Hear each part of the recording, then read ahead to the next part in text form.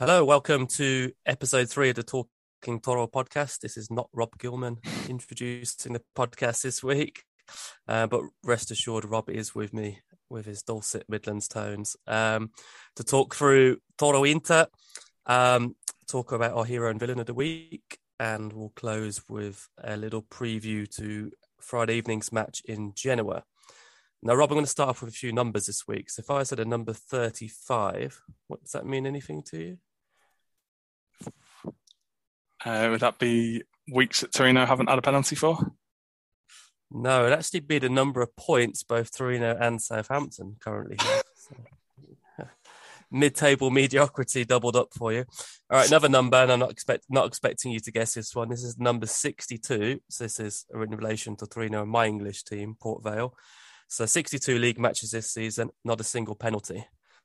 And I think that's a nice segue into Torino Inter, and I'll let you have a little rant at VAR. I was trying not to go straight into the VAR penalty, but we might as well. We might as well start as we mean to go on.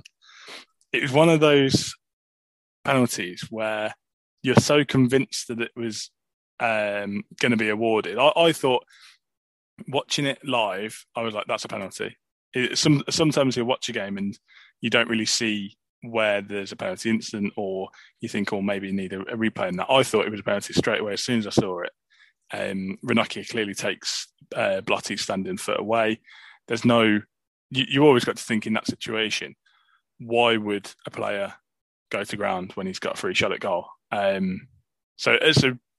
tweeted it straight after. I was like, if Torino don't get a penalty here, they'll never get one. Sort of as a joke, because I was fully expecting the VAR review to come back with a penalty.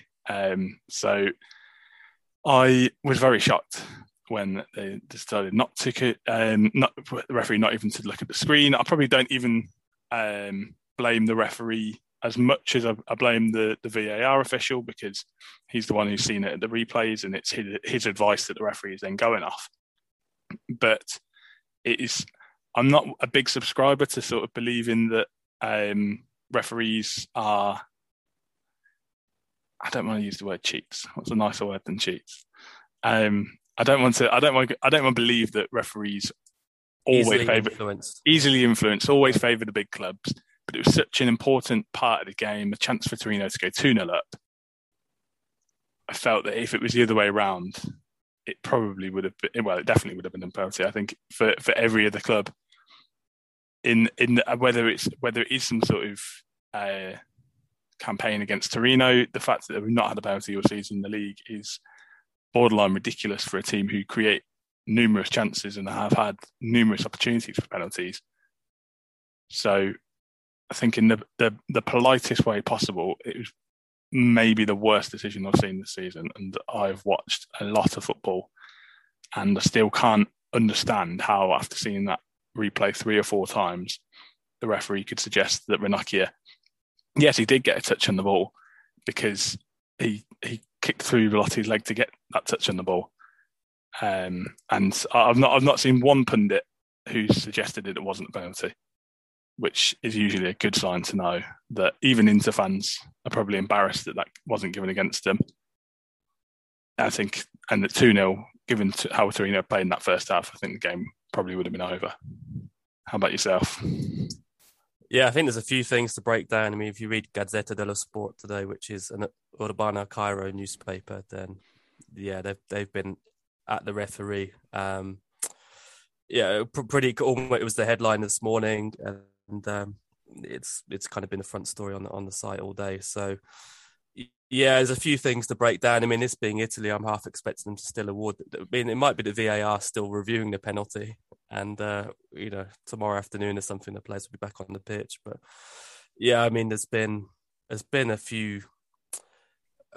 There's nothing more boring than fans complaining about decisions not going against their team, but there is a bit of a pattern now. Last week there was a non-award of what would have been a freak penalty at Bologna. Then it was the very marginal call against Venezia to rule out the goal in injury time. So even just taking the sample size of the last few weeks, we've been very unfortunate.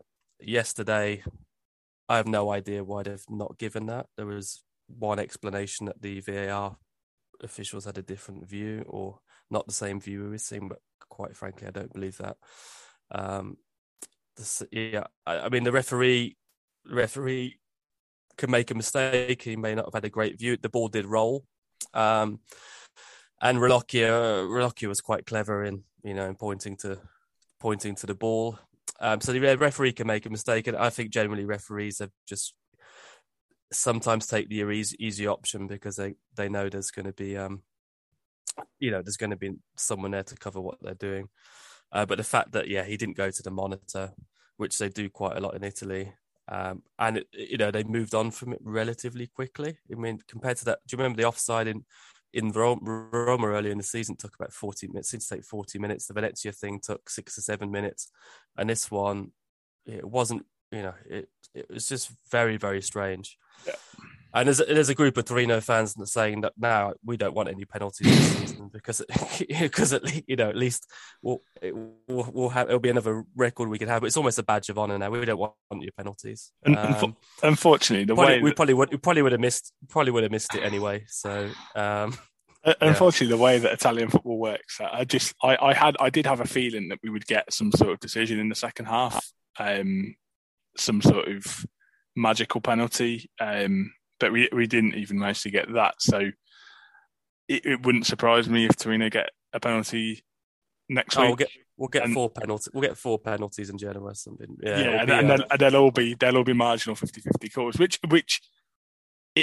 that leaves a bad. And it does happen. A lot of times it happens in the same game. Referees will realise they've made a mistake and try and even that up, which doesn't mean it should happen, but you can sort of understand why that does. If a team's got away with one, then the next 50-50 call, maybe they'll side with the team who didn't get the last decision.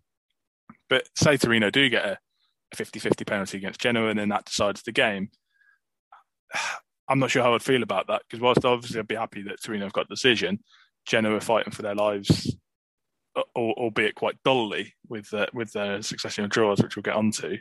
I'd be absolutely delighted if that happens. I mean, Genoa have not got that awful president anymore, but I'd be quite happy to see us beat Genoa with a dodgy penalty, and there'll be no guilt from me. I see. I've got a friend who supports Genoa, so I would feel guilty. Some of my best friends are Genoa fans too as well. that doesn't change that. But yeah, it took. Well, and maybe I'll get onto the rest of the game now, to be honest. And I'll start with the positives. Watching it felt like to me, and I did go to look this up, and then I got bored, so I stopped. But it felt to me that Torino haven't had a Sunday night game all season. A Sunday night 7:45 game where, like, watching on BT Sport, where Galazzo do the sort of big build-up with James Richardson and James Horncastle. And it felt like this was the first time I'd watched Torino do this. And I can't remember, I don't know if that's true or whatever, but it felt like a big game. It felt like the first sort of real big game at the Stadio Grande Torino. The crowds were there, where obviously attendances have been quite disappointing this season. A lot of Italian sort of commentators get a bit of a tough ride in this country, especially in the UK. People criticise them quite a lot, but I thought the commentary team of Adam Summerton and Don Hutchison were really good and made it feel like a really big deal. It felt like an Italian football game of old in a way, where it was into the champions, going for the Scudetto, coming up against the Torino side who gave absolutely everything, albeit the best they can hope for really maybe is a ninth place finish. And that was the positives I thought of the game. I thought it was a really good game, and it was a shame that the penalty incident is probably going to be what's talked about most. I thought for UK viewers, it was, especially for the neutral or for a Torino fan or Inter fan, they probably would have really enjoyed that game until, for Torino, maybe until the last 2 minutes. And if you actually look at the second half chances, Torino had their chances to sort of extend their lead, with Brecalo having that really good chance where I'm not sure why he didn't shoot maybe a little bit earlier. I thought Itzo came on. I had to look this up because it felt like an eternity since he played in the league, because he sort of dropped down the pecking order, and he'd actually not played more than 10 minutes in a league game since August. He's played 7 minutes, hasn't he, in the league since the and, second week. And I actually thought he came on and played really well. Had a chance to score as well. And I think Zima's might be the flu, so I expect him to be back soon. But if Gigi's out, I've never really understood why Juric doesn't fancy Itzo, because whilst he is sometimes a bit reckless and gung ho in that sort of back three, where the centre backs do go a bit wide and are got license to go forward, I think Itzo probably would suit that quite well. So I'm not sure whether it's just something Juric doesn't like about him or what it might be. But yeah, I was impressed with his performance, and it was just a shame that Torino didn't get that second goal, because I always felt that Inter were going to score. Dzeko missed 2 unbelievable chances by his standards, and then in the sort of injury time, Sanabria doesn't hold the ball up effectively enough, and I think if we talk about Belotti having one of his poorer games against Bologna last week, I thought he was very good leading the line up front against Torino. I can't remember. It seems like every game that Belotti plays for Torino, one of the other centre-backs gets booked. There's always a challenge on Belotti where he's sort of being pulled back, or he's always being kicked, and that was no different in this game. And I think Torino probably needed that second goal and had their opportunities, and unfortunately Inter came back and got the goal that I say deserved. I think on the second half chances they probably deserved it, but I think Torino also, nobody could have had any complaints, said they won the game. Yeah, I think there's a lot of points on your list that I noted down. I thought the commentary was I think Don Hutchinson's a very good co-commentator. It's very enthusiastic, very quite perceptive as well. And he'd done our game earlier in the season away at Roma. I don't think that was a really late kickoff, but it was maybe the tea time game on the Sunday. But yeah, that was very good. I felt Torino played with, I mean, where was that? It's quite simplistic to say, look, where was that side for the last 5 or 6 weeks? The high energy, the legs, the enthusiasm, because partly it's the opposition, partly it's the occasion, partly it's just the state of form of the players as well. But it was great to see with those having the 3 centre backs who bit away at the opposition forwards, had created a kind of quite a high line and really pressed them hard. I mean, Pobega had one of his better games for a while. He's kind of found his energy and verve again. Thought Brecalo on the whole played well. There was that opportunity at the start of the second half where it was a bit like the Bologna game. He had a similar kind of opening where he should have passed it left to Mandragora, who probably would have been in for 2-0. But he did very well as well. Inter, I don't think they deserved a point. Partly I just think the relative values of the two teams as well. I think Torino played a tactically almost perfect match. I felt the Pobega chance at the end was a very big opportunity as well. And then obviously Sanabria got hammered, and yes, he was weak. He should have been stronger in that situation. But I also think the defence parted to let Dzeko, I thought, was on the whole their best player despite the missed chances, and it was quite well worked. But there was a big hole in our defence I felt there shouldn't have been, and I think it was partly born of the fact that Juric does like to change his centre backs quite a lot mid game, and I think that's something the 5 substitutions allows you. I think it's a bit of a new phenomenon in football in general. But obviously we lost Gigi. It's like he doesn't trust Bongiorno enough to play the 90 minutes. And then, there's 2 things there. I thought Itzo did really well, and I think Itzo has been treated fairly scandalously last 2 seasons. But, Gianpaolo left him out because he didn't fit the system. He came in and was probably a big part of the turnaround last season, and then it felt a little bit like this season would be similar. He'd be kind of ostracised and brought in, but he just hasn't been brought in. I mean, Juric had him at Genoa, so there's a relationship there. But he seems to, from the outside, seem to remain very professional and positive. And when he came on, he made a big impression. But yeah, I mean, Juric just sees it as that's Gigi's position. Zima's the backup, and Itzo is third in line. And he has a very specific way he wants his defenders to play. So I just felt at the end. I felt at the end it was just maybe a little bit of slight defensive disorganisation of people not, not especially some of the subs who came on, not being in the right position. But yeah, this is an inevitability. About 88 minutes, I started pacing around my living room, which I always do when we're in this kind of situation, and it, it didn't surprise me. It didn't surprise me that when Dzeko missed that late chance, commentators were always like, "Well, that's the last chance." No way, that was going to be the last chance. There was always going to be one more chance. But yeah, I mean, to be 90 seconds away from having played well, I think it would have been. We've been looking to have a bit of sense in this season, and I think to have beaten one of the big boys would have just given us maybe as a bit of a kickstart going into the final third of the season, given us a bit of a statement, say, okay, we're making good progress. We've had a bad 5 or 6 weeks, but now let's kick on and let's hope the performance at least gives us a bit. We'll talk about Genoa later, but a bit of momentum now going into those games, rather than that late goal deflating us and going there and continuing quite a bad run of results. But I think on the whole, positive. We've somehow managed to talk about the whole game without mentioning the goal scoring hero. And again, just I think I don't think we say it often enough to what a good player Bremer is.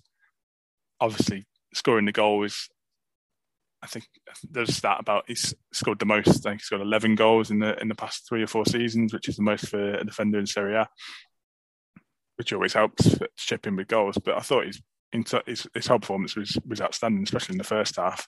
Number of times where he came up to the halfway line to intercept the ball, always on the front foot, always looking to be positive. He's got excellent positioning sense, excellent speed if he needs it. He's strong in the air, and it's probably very likely that he's going to leave the club at the end of the season.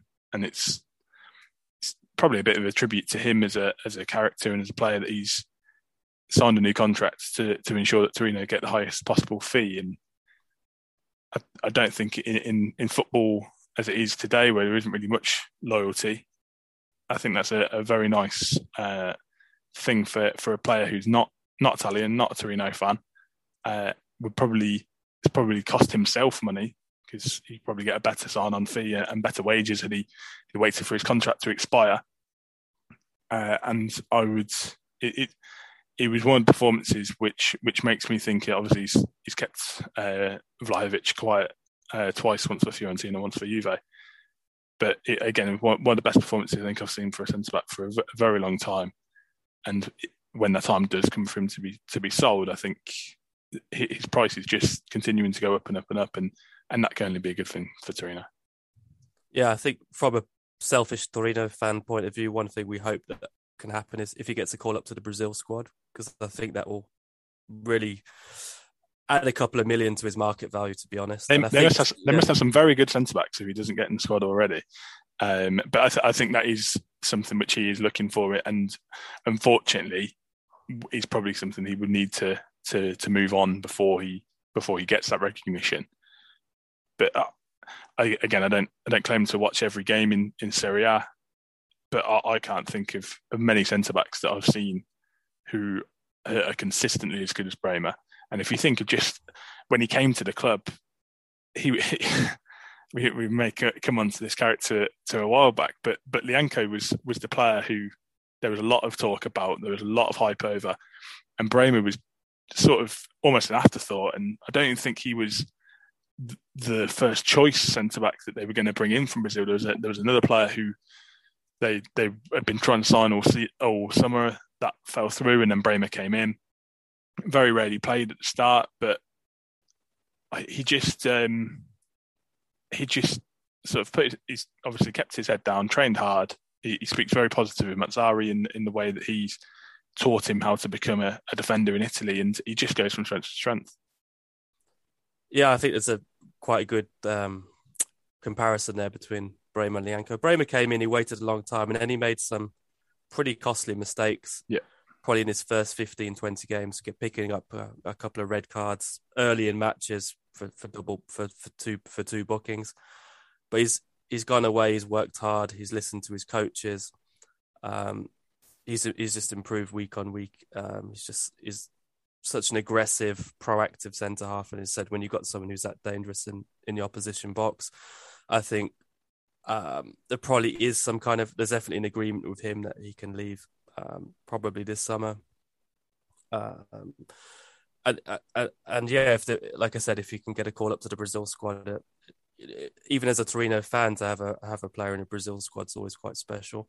Going back to Lianco was the opposite. Lianco came with the hype and his 2-footed tackles in pre-season and his Instagram posts and the rest. But I don't think I've met if the ability of a footballer was judged on Instagram posts, then Lianco would be the best footballer in the world, I think. Yeah, I mean, we'll come on to Lianco one day, because with him now playing for Southampton, I think. But there was the time Lianco went to Bologna on loan from Torino, played probably his best match in Serie A. Of course, he got sent off in that same match as well, because he can never be completely competent for 90 minutes. But then make some idiotic Instagram posts about Bologna beating the team, effectively paying his wages. I mean, I've got no time for Lianco. So I'd love to say that he's changed his. I'd love to say he's changed his ways, but he will have 65 minutes of competence and then 25 minutes of this is why Torino sold him. Yeah, well, as long as Bremer doesn't end up with the stripes down the road, then I think we'll all kind of wish him well with wherever he decides to go. Exactly. I think he will be, especially signing that new contract, which will, in all reality, double the amount of money that Torino can get for him. Having 2 years on his contract rather than one, I think he'll be held in, providing he doesn't go over the road.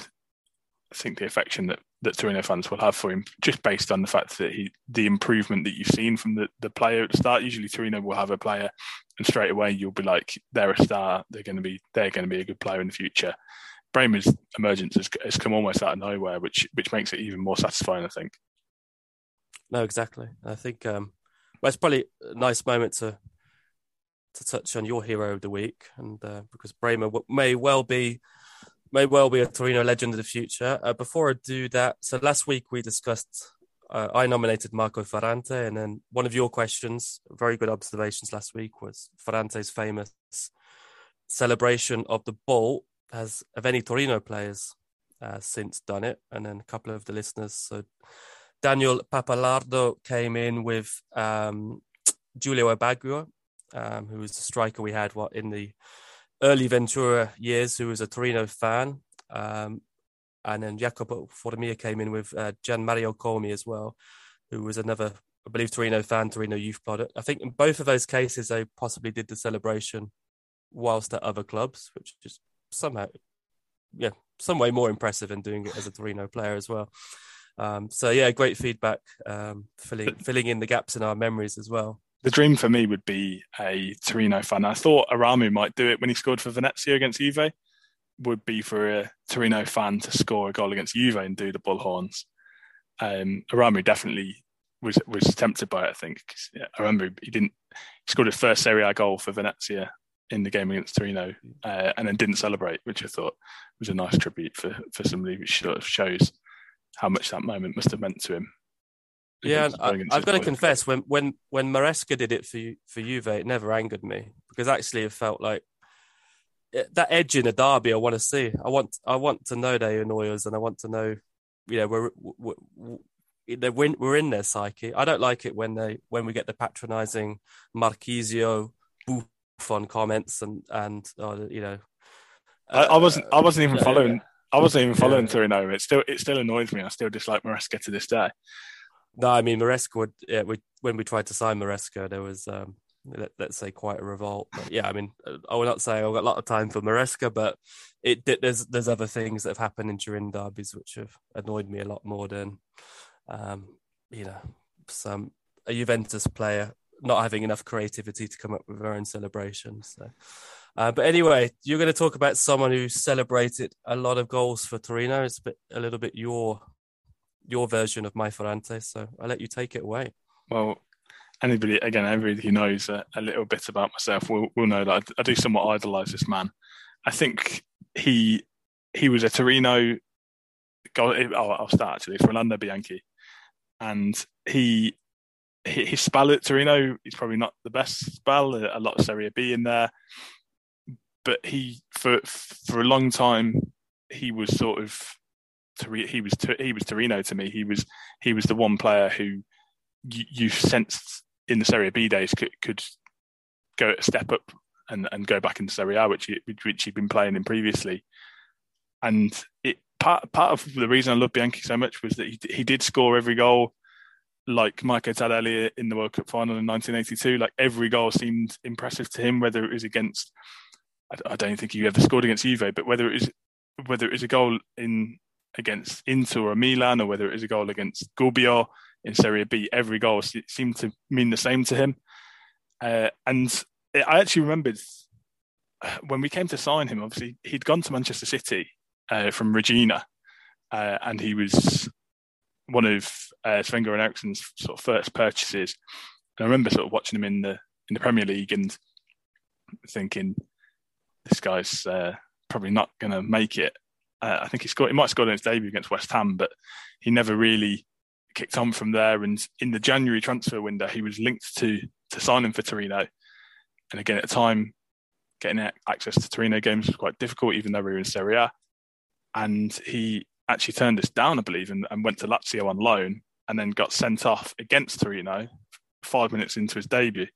So yeah, it was sorry to cut it, but I was in Rome in a bar with Lazio. A lot of Lazio fans when that match was on. Yeah, Bianchi turned. It was one of those protracted things. Torino literally had his signature. Last minute, he decided to go to Lazio. I can't remember too many of the opposition players getting such abuse when he came on. And I think he almost walked onto the pitch and thought, I've joined the wrong team. He got 2 silly yellow cards in 4 minutes. I've watched it back, and the first challenge is one of the worst challenges I think I've ever seen. In the fact that there just seems to be no point of it. It's just super late and just super unnecessary. And I think he's come onto the pitch and the fans are booing him. And I just think whether he's thought I've made a terrible mistake, or he's just sort of not really taken to it, because he always just seemed to me a bit of a genial character, which people wouldn't usually boo, and whether that just affected him. I think, to be fair, the second yellow card I think is a little bit harsh. It's not an elbow; it's more just like a flailing arm to the face, and I think it's actually Paolo Zanetti who goes down and gets Bianchi sent off. So it was a bit of a strange start to a Toro hero piece, but I just think if you look at the numbers, 180 games, 77 goals, 10th on the all-time goal scorers record for Torino. And weirdly, his worst scoring season, I think, for Torino was actually in the season that we got promoted under Ventura, where he was sort of, I think there was definitely a breakdown in the relationship between Ventura and Bianchi, and that was probably highlighted with the fact that when he left the club and his contract wasn't renewed, Ventura didn't start him in his final game against Catania. But I think there was definitely a bond between the player and club, which was probably the first one of those that I'd seen as a Torino fan. If you think sort of going from 2005 onwards, Alessandro Rosina was my first Torino hero, and he may get mentioned at a later date. But I never really felt there was that affinity as much with the fans and him with the club as much. But I just felt that Bianchi loved Torino, and I can remember watching a interview with Bianchi after, I think we lost 2-0 at home to Padova, which mathematically meant we weren't able to get into the Serie B playoffs. And he'd been interviewed, and you could just see the tears in his eyes, and you could just see that he'd been in the change rooms, he'd been crying. And it was just like, that was probably how I felt, but probably didn't take it to that extreme, because I was more than used to disappointment with Torino at that point. But that sort of realisation that you were going to play another season in Serie B, and he would have had offers to join Serie A clubs, and he turned them down. And I think that for obviously the goals helps, even though it was at a lower level, and it's very unlikely that somebody's going to take his place in that top 10 for a long time. I think he definitely earns his spot as a Toro hero. Yeah, no, you've always had a lot of love for Bianchi, and it's a lot of it's relative as well to your experience. He was one of the first players to really perform in a Torino shirt, from if you were starting to support as you were in back 2005, 2006. I think Torino have been quite lucky. The last 2 or 3 captains have had a real affiliation with the club, even if they've not been players who've come through the youth system. So if you look at Kamil Glick, I think it was quite similar. He's probably very, very attached to the club. But Belotti, you get that sense as well. He understands the club, and Bianchi before that. So we have just all 3 of them are very honourable characters, and just the sort of characters you like to have as captain. So I think Bianchi, the man, kind of excellent role model, very clean cut, but a lot of passion, a lot of grinta when he played. He tended to score. The worse Torino were, the more goals he tended to score, and I think that's to an extent because the team were built more around him. I guess when we were kind of less creative, you look at his goals. There's so many of them were I'd call them Ansaldi style crosses, kind of like deep crosses into the box, and he was so good in his air and in the air with his head, or quite acrobatic as well. And I think you got onto Ventura, and Ventura, he had quite a difficult relationship with Ventura. But when Ventura came in, he had this 4-2-4 for a while, which there wasn't the same kind of crosses going into the box. It was a little bit more, almost sometimes quite to the byline, slightly speedier type of wide play. If you look at that promotion season, and we had people like Antonucci, didn't we? Skriniar, and then the wide players like Stevanovic, and it'd always be like a one kind of quite random wide player. So you had Odumadi last week, you had Juan Soraco, Alan Stefanovic. So you had quite a cast of characters. So he didn't do so well in that Serie B season because I think it was more about the system. It was always about the system of Ventura. He did a bit better actually when we came up to Serie A. He actually scored more goals in that final season. But there's something quite interesting about that Serie A season is when Bianchi starts to fade. Midway through that season, just as Cerci starts to find his form, and then the partnership between Cerci and kind of Meggiorini kicks in a little bit. And then I was looking at some of the goals from that season. I mean, Jonathan, I'd forgot all about him, but he had quite a lot of random. He went on to have quite a decent career in Spain, I think. But I just remember thinking, what a strange. He was 6'3", 6'4", but didn't play as if he was 6'3", 6'4". He never looked like he was an aerial threat. He looked more like he liked the ball to feet, sort of like a Brazilian Peter Crouch, but a little bit shorter. But I think we've definitely had some strange players in those seasons. Yeah, and I think Bianchi did get faded out. Obviously, it didn't end well with Ventura. But maybe, I don't know whether Ventura was right, because you look at Bianchi's career then post Torino, not a lot of goals, kind of one season in Serie A at Bologna, and then a bit of Spain, a bit of Serie B. I always liked him, but I was never too upset when he left. I felt once Ventura came in, a little bit of lack of mobility and a little bit of the lack of adaptation to the system. Meant that I think it was one of the calls Ventura got right, but that's not to say, as you said, for 2 or 3 seasons at least, he carried the team. Dare to think where we would have been without him. 27 goals in the season we get to the playoffs with Brescia, 19 the season after, an absolutely terrible team. He had some good moments. I mean, he's first and last season in Serie A, and big. I know he's a big hero of yours. So I think you've hit the nail on the head. I think it grew, and throughout the series, you probably begin to realise I've not had the greatest sort of spell as a Torino fan. I think it's sort of 17 years, and some of those have either been sort of fighting relegation or being in Serie B.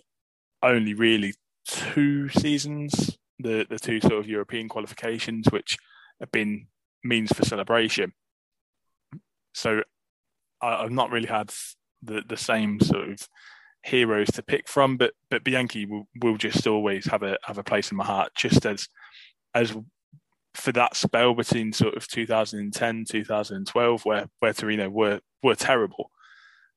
The one thing you could count on was Bianchi, and like you say, without his goals, we probably could have been one of those sides in Serie B who don't bounce back up. They don't, and they just stay and languish there for season upon season. And I think for that reason alone, he would always, he'll always be remembered fondly by myself. Good call. I think he's into his horses and wine now, isn't he? Which is not bad hobbies to have. Still a very handsome-looking chap. Well, I think my villain of the week is actually also a bit of a handsome chap, but that'll be the only compliment he gets. It doesn't count if you do what he did. No, indeed, yeah. So I think in this villain section, we'll attack it from a few different angles each week. But I've gone for a turncoat this week. So it's looking back. I think in the spell since the early 90s when I started following Torino, I think I use the word lost 5 brothers to Juventus. So in the kind of mid 90s, we lost Robert Ianni, Gianluca Pesotto, who went on to become a legend at Juventus, and then Luca Fusi, who was a legend at Torino, who kind of went and did quite a strange season at Juventus. And then the only 2 I remember, Ogbonna obviously went later. And then this one, Federico Balzaretti, left in the summer of 2005. And yeah, the reason I bring Balzaretti in, because when Ogbonna left, I always liked Ogbonna, but I always found Ogbonna to be quite a dispassionate kind of individual. I don't remember him really kissing the badge too much. Maybe he didn't have much opportunity to, but he just he got on with his job a little bit, Ogbonna. Whereas Balzaretti, so he is Turin born, self-professed Torino fan in lots of interviews he gave when I was living there. I actually have a signed picture of him as well, which my best friend who moved out to Italy when I was there got for me. So actually, we might stick it up with the podcast. But yeah, so Balzaretti he understood the club. He'd come through the youth ranks.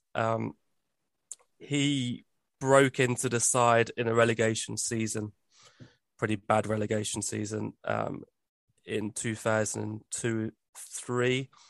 And then had a bit of I'd call it a breakout season, but played most of the first season back in Serie B, which was another one of those dreadful, dreadful seasons. And then it's kind of a good excuse a little bit to talk about the 2004-05 season, which was officially the last one as Torino Calcio, before the club went into some serious administrative issues that summer and reformed Torino Football Club. But that season, Torino built a really interesting team. They had no money, but they had a youth policy of kind of players who'd come back from loan spell. A youth policy of the kind of turn of the century. So you had Stefano Sorrentino, who had later carved a very successful Serie A career. We had Marchetti as reserve keeper. And then even the back 4, we had the likes of Comotto, Mezzano, Mantovani. Quagliarella was in attack for that team with Pinga, a Brazilian player I really liked. And then, we had some kind of very interesting, more experienced players like Marazzina, Maniero, and Mudingai, who was a Belgian who went on to play for Lazio. But yeah, so very young team, which had the fans behind them. Started the season very well. Eventually, through a very late season managerial change, got to the playoffs to play Perugia. Perugia, we had a little bit of revenge for beating us in the, let's call it the Tony Dorigo playoff a couple, 5 or 6 seasons before.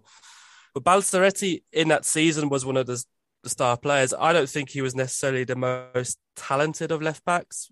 He was all lungs and guts. So he used to get up that flank, make make the most amazing last-ditch recovery tackles, and then 30 seconds later be up the other end and crossing into the box. But he was just a very dynamic player.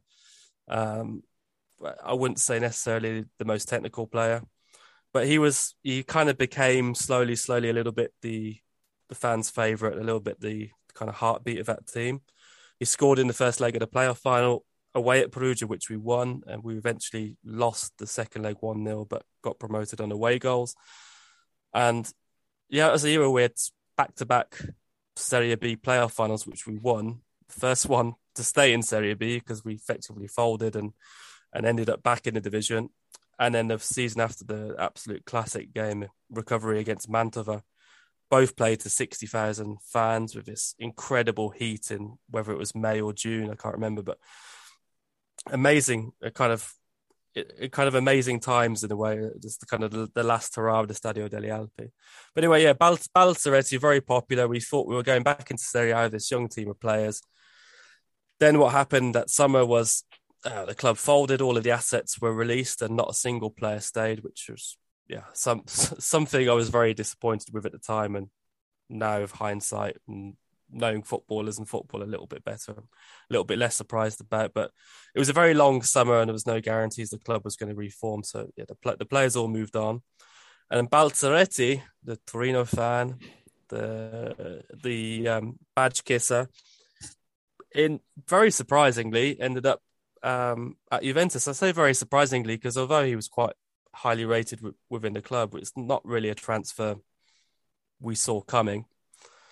But yeah, he goes to Juventus, which was just at a time, we had no club, we had no players, we had no owner, we'd effectively lost everything, and it was just very, very, very sickening, really, to kind of for the player who represented the fans on the pitch most to go and join Juventus.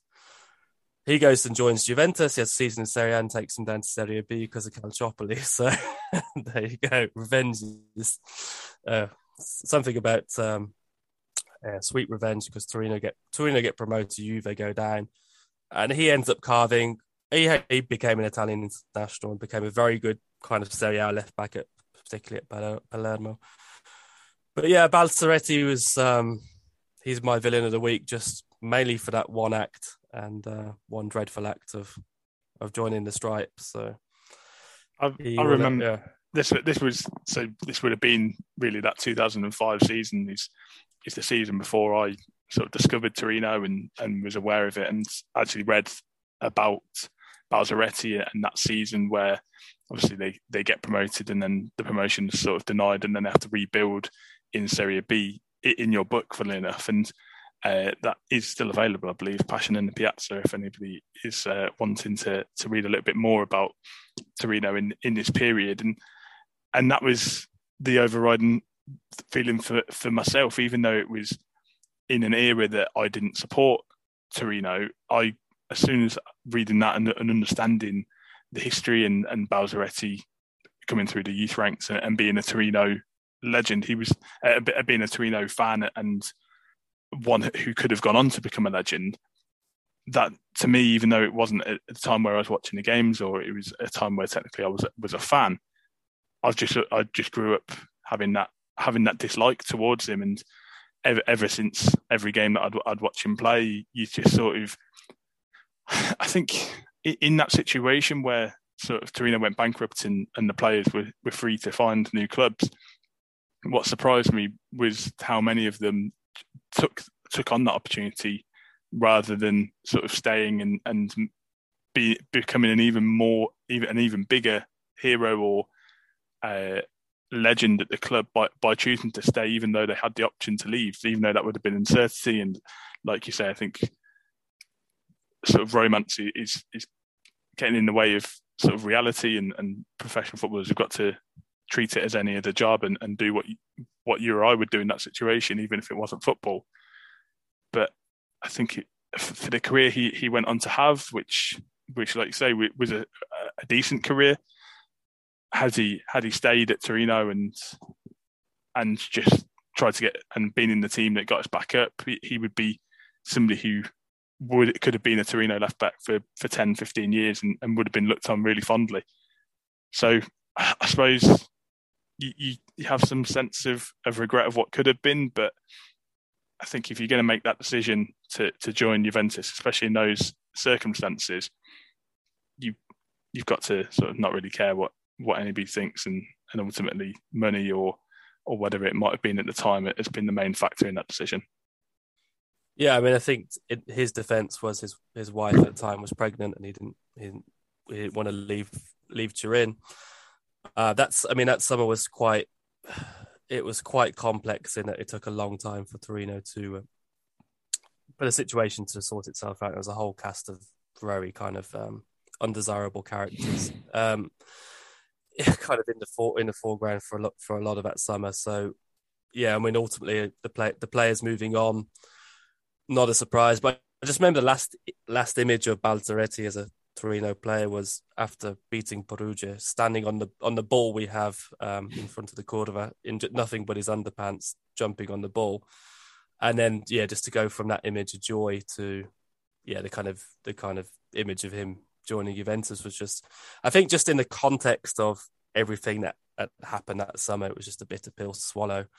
I think in a different context, we wouldn't have liked it, but we would have got on with it a bit more. But there's quite a nice symmetry there between the Torino hero and villain this week, because I believe you'll also be able to find images of Rolando Bianchi in his underpants climbing on the ball after the Serie B promotion clincher against Modena.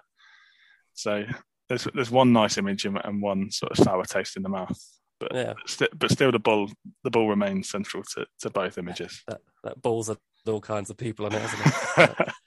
But I guess, a bit of a segue into the Genoa match, because I don't think there's another club we have had so many transfer dealings with over the last 10 years. And Genoa have been a great supermarket for us. I mean, we've picked up so many players, considering how bad Genoa have been probably over the last decade. The amount of players we've picked up who've turned out to be very good for Torino is... And the best part is that players will leave Torino to go to Genoa and be terrible. Yeah. So it's a very one-way supermarket. It's one where we're very, very happy with it, and Genoa maybe not so much. And funnily enough, this is sort of with my Genoa sporting friends. It's like an inside joke we have with Torino's sort of transfer dealings is just looking at Genoa's Wikipedia page and seeing who's available. And more recently, it's been vice versa. And I gave myself 5 minutes on the train to try and find a combined 11 who've played for both sides in the last 10 years. And I managed to do it very quickly. Sirigu, Itzo, Maximovic, Moretti, Ansaldi, Rincon, Mandragora, Barreca, Falque, Pellegri, Immobile. You threw in Churchy, which I totally forgot had a spell, and probably one of his greatest moments in the Torino shirt was actually against Genoa. And then Rubinho as a backup goalkeeper. But there must probably, you could probably make two teams of ex-Genoa and ex-Torino players, even in the last sort of 10, 15 years, which is exceptional, really. It's very strange to be. You got Juric and Nicola as coaches as well.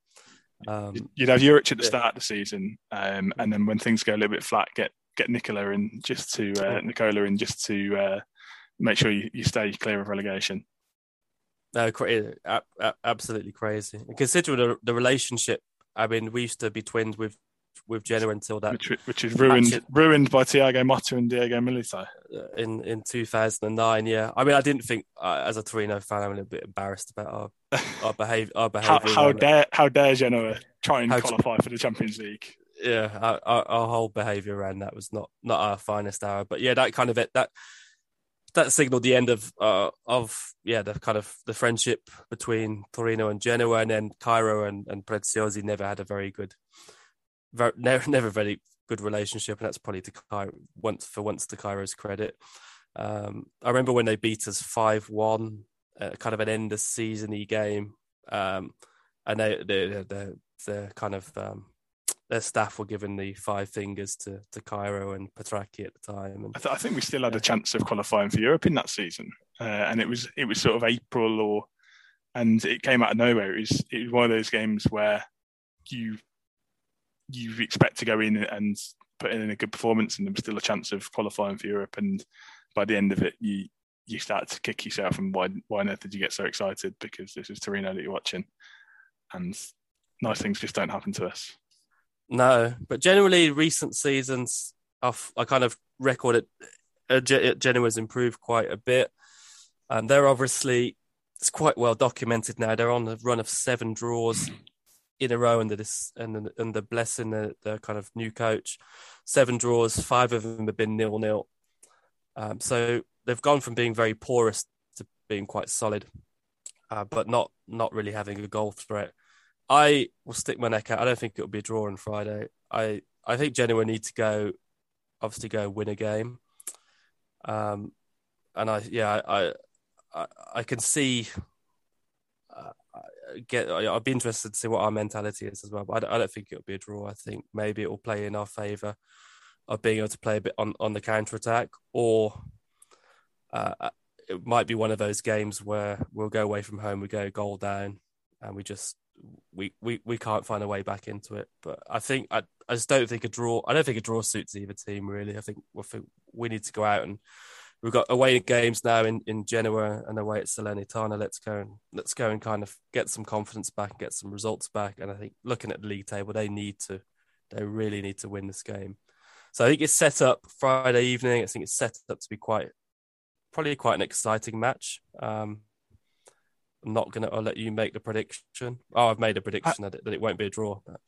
Yeah, I think 5 0-0 draws out of 7 is remarkable, even more remarkable when Sirigu's in goal, who barely kept a clean sheet in 2 seasons for Torino. He may be a character that we discuss, because he was very fondly thought of at Torino for a number of years, and towards the end of his spell, maybe his form dropped so dramatically, and he was probably becoming a hindrance to the team. But then in the sort of penultimate game of last season, made a brilliant performance against Lazio, which ultimately kept us in the league. So I think, like you say, I can't see that. Logically, you're thinking this is going to be a draw, and I'm going to make that prediction. But I'm going to go and throw the form book out the window and say it will be an entertaining 3-3 draw. Whereas Genoa finally remember how to score goals, and Torino remember blow a 3-0 lead. Yeah, let's not say that. But yeah, I just think that, like you say, Genoa need to start winning games. Torino, whether there's my concern against the Inter game last night is going to be they go on a bit of a slump like they did when they conceded late against Sassuolo, and whether that might play into Genoa's hands, and they'll sort of think this is one of the games that we need to win if we're going to get out of relegation trouble. But I'll go for an entertaining. Maybe 3-3 was a little optimistic. I'll go maybe 2-2. No, you've said it now. 3-3. Well, yeah, get the beers and popcorn ready then for Friday evening. So. It may be a rare Torino game that I miss, unfortunately, but I will make the decision. I'm not sure I'm quite as disciplined as you, where I can go the whole evening without knowing what the score is, because I'm usually attached to my phone, just waiting to find out as soon as possible if a goal has gone in. So it may be one of those ones where if it's a good result, I might go back and watch it, and if it's a bad result, I'll just forget it's happened and let you talk to me about it next week. There we go. Well, let's reconvene next week, and Forza Toro. Forza Toro.